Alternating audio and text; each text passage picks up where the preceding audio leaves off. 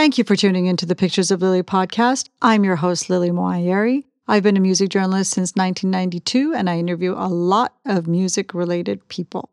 This podcast is about my experience behind the story, my experience doing the interviews, just to give you a snapshot of what it's like on the other side of the digital recorder. Pictures of Lily.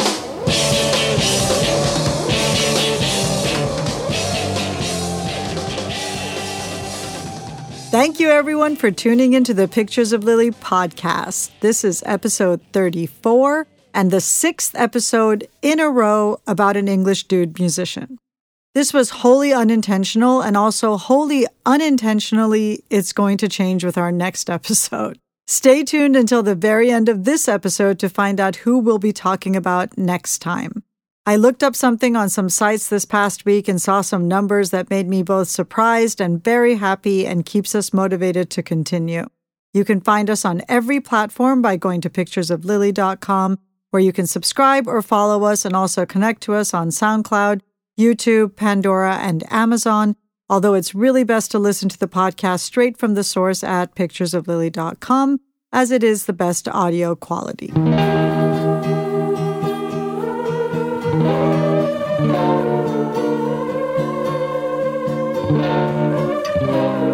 In this episode, I am going to talk about my experiences interviewing and spending time with singer-songwriter Michael Kiwanuka. Did you ever want it? Did you want it back? Oh, my. Tears me apart. Did you ever fight it? Here are a few snapshots of my experiences with Michael Kiwanuka over the last 10 or so years. By now, Michael has become somewhat of a familiar voice, if not a familiar name, because of his song Cold Little Heart being the theme song for the HBO series Big Little Lies. Michael and I were first introduced and became fast friends before the release of his first album, Home Again, in 2012. We met through his manager, who is a close friend of mine going on over 30 years. But even before that, Michael went to high school with my best friend's son, Jackson, and Jackson had name-checked him to me as someone to look out for. All these came together with Michael's very sweet and very gentle personality, plus we were very comfortable around each other, so it was easy to become quick friends. Over the years, I've mainly seen Michael when he's come to Los Angeles for shows. During those times, we've spent many a night driving around the city, talking about life and going over every single thing that Michael is worried about, which is everything. Michael is a constant worrier, but what he worries about changes over time. Usually when people are like that, I listen to them, but their worries don't become mine. Michael is such a worrier that he was transferring his worries to me, and I was starting to worry about things that I don't ever think about. We talked about this aspect of his personality when I spoke to him not long ago for Spin, and this is what he told me. Outside of music, I don't really worry, but in music, I'm the worst panicker. I realized I was missing really great experiences. Being able to be in America and recording in studios in LA and New York, a lot of making love and hate, I was sitting there worrying the whole time. I didn't really enjoy it or remember the moments because I was just panicking. Even to the point where if I had an idea, I was like, Brian might not like it. Anything I could worry about, I would worry about. Through worrying, you're not in the moment. You're thinking about what might happen. You're missing the sunshine outside. You're in one of the coolest studios in the world with two of the coolest producers and one of the producers I've listened to since secondary school. It was the best thing ever. All I'm pretty much doing is panicking. Michael was telling me he didn't worry outside of music, and I assured him that he did. That my main memories of him are him worrying about life things, and I gave him some examples which made him laugh, and he said, I do love a little worry.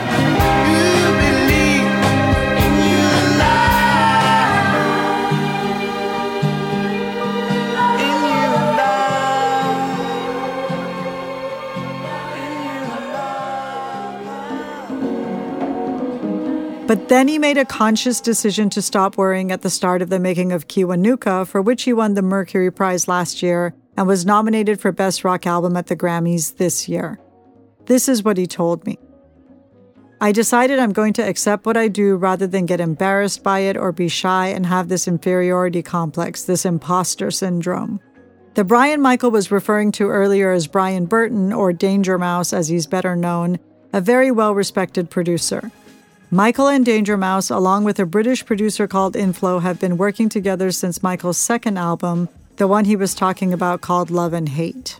Love and Hate is a huge step forward from Home Again, and I felt that Brian really pulled Michael out of this safe space that Michael had constructed for himself all of his years growing up in London as a Black person of African descent. I always felt that Michael was trying to neutralize himself, and I did ask him about it in this most recent interview, and this is what he told me about growing up in Muswell Hill, an affluent neighborhood of London where he didn't see a lot of people like himself. I suppressed who I am, my being African, my being Black. In school, I'd be embarrassed for people to come to the flat because I was in Muswell Hill, so there weren't really that many African households. It's so silly because it's things that are the best things ever in life, but I just wanted to fit in. Fish fingers and pasta would be more normal than beautiful Ugandan food, some chicken and brown nut sauce. Everything was just so, let's be English. I love football, and Mom used to get me these football shirts. Instead of their favorite players, people would put their own names. Because I supported England, I was like, Kiwanuka, that wouldn't be a normal player that would play for England. What would be my football name playing for England? In my head, it was like, it would be K. Samuel, because my middle name is Samuel. Everything I would do without knowing would be pure suppression. I don't fit in, and I hated it. I got very sad when Michael was telling me these things because that's so many years of his life spent trying to become something he could never be. Even as recently as when he was recording Love and Hate, he told me he asked Danger Mouse and Inflo if he was a white guy and looked like Kurt Cobain, do they think he would sell more records? What makes you blind? I hope to find who I believe in. Get back in line, I can't deny myself. Show me the feeling. Don't hesitate. Time heals the pain. You ain't the problem. Nirvana and The Strokes and so many of the early 90s and early 2000s bands are what Michael relates to musically. He told me that it was annoying because he should be liking Usher, but he didn't, and it was these other artists that were exciting to him. He said, I thought, well, how will I be able to get there like The Strokes or Nirvana or whoever looking like me? It would worry me. And that's where the subtle oppression hits you because it's just not true. People don't look at music like that. You think it's about that. As I've grown up, I've realized that being an artist, that's the whole point, is that you are something that doesn't work, shouldn't fit, and that's what makes it exciting. You just start a new thing, and then everyone wants to have a scruffy afro because you're doing something unique and you're being yourself, that it becomes something interesting. But I thought it was all about the aesthetic. It took me a while to work that out. I've been low, I've been high. I've been sold all my life. I'm a black man in a white world. I'm a black man in a white world. I'm a black man in a white world. I'm a black man in a white. I'm in love. The racial unrest of the last year brought all this stuff up for Michael again. This is what he said. Everything I would do without realizing would be pure suppression. When the unrest started and everyone started to speak out, those feelings came back. It took a toll on me. I was angry because I couldn't believe that's what I used to do, running as far as I could from being Ugandan and Black and having this amazing heritage. I couldn't believe how I used to portray myself.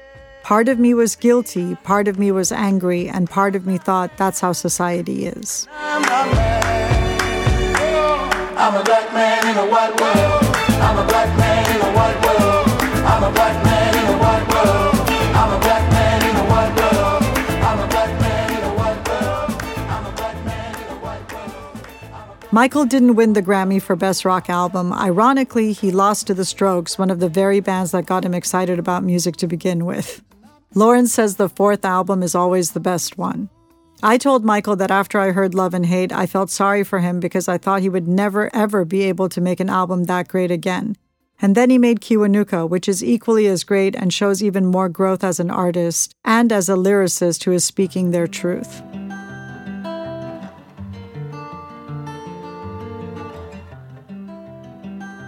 I feel like I spoke about a lot of personal stuff of Michael's, but not a lot of personal experiences with me and Michael.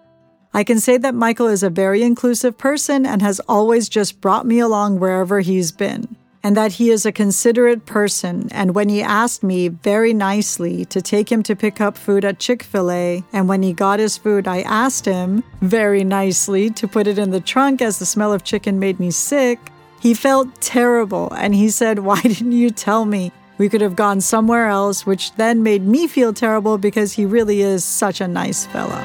Young and dark will always be one of their own to lead. Shine your light over me.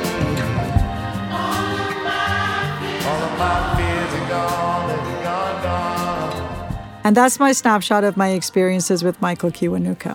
I've interviewed Michael for Home Again, done a video interview with him for Interscope Records, written a review on Love and Hate, and many show previews, as well as this last interview for Spin, ahead of the now over and done with Grammys, all of which are linked at picturesoflily.com.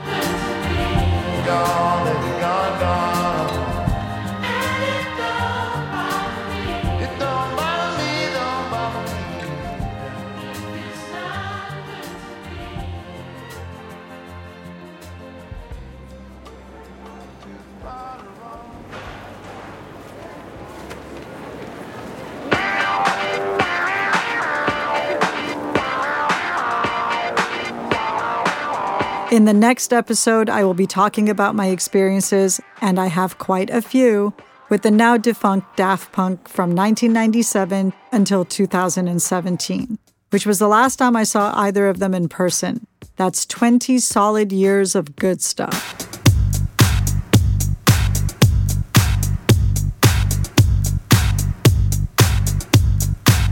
From myself and my co-producer, director, editor, Lauren Schroeder, thanks for listening. And if you have a chance to subscribe or follow the podcast on any of the podcast platforms, please do so and please rate and review.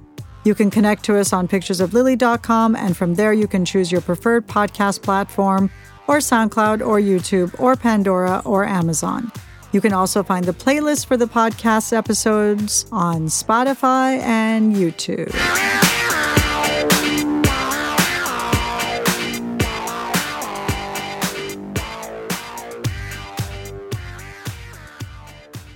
Thanks for listening. Pictures of Lily.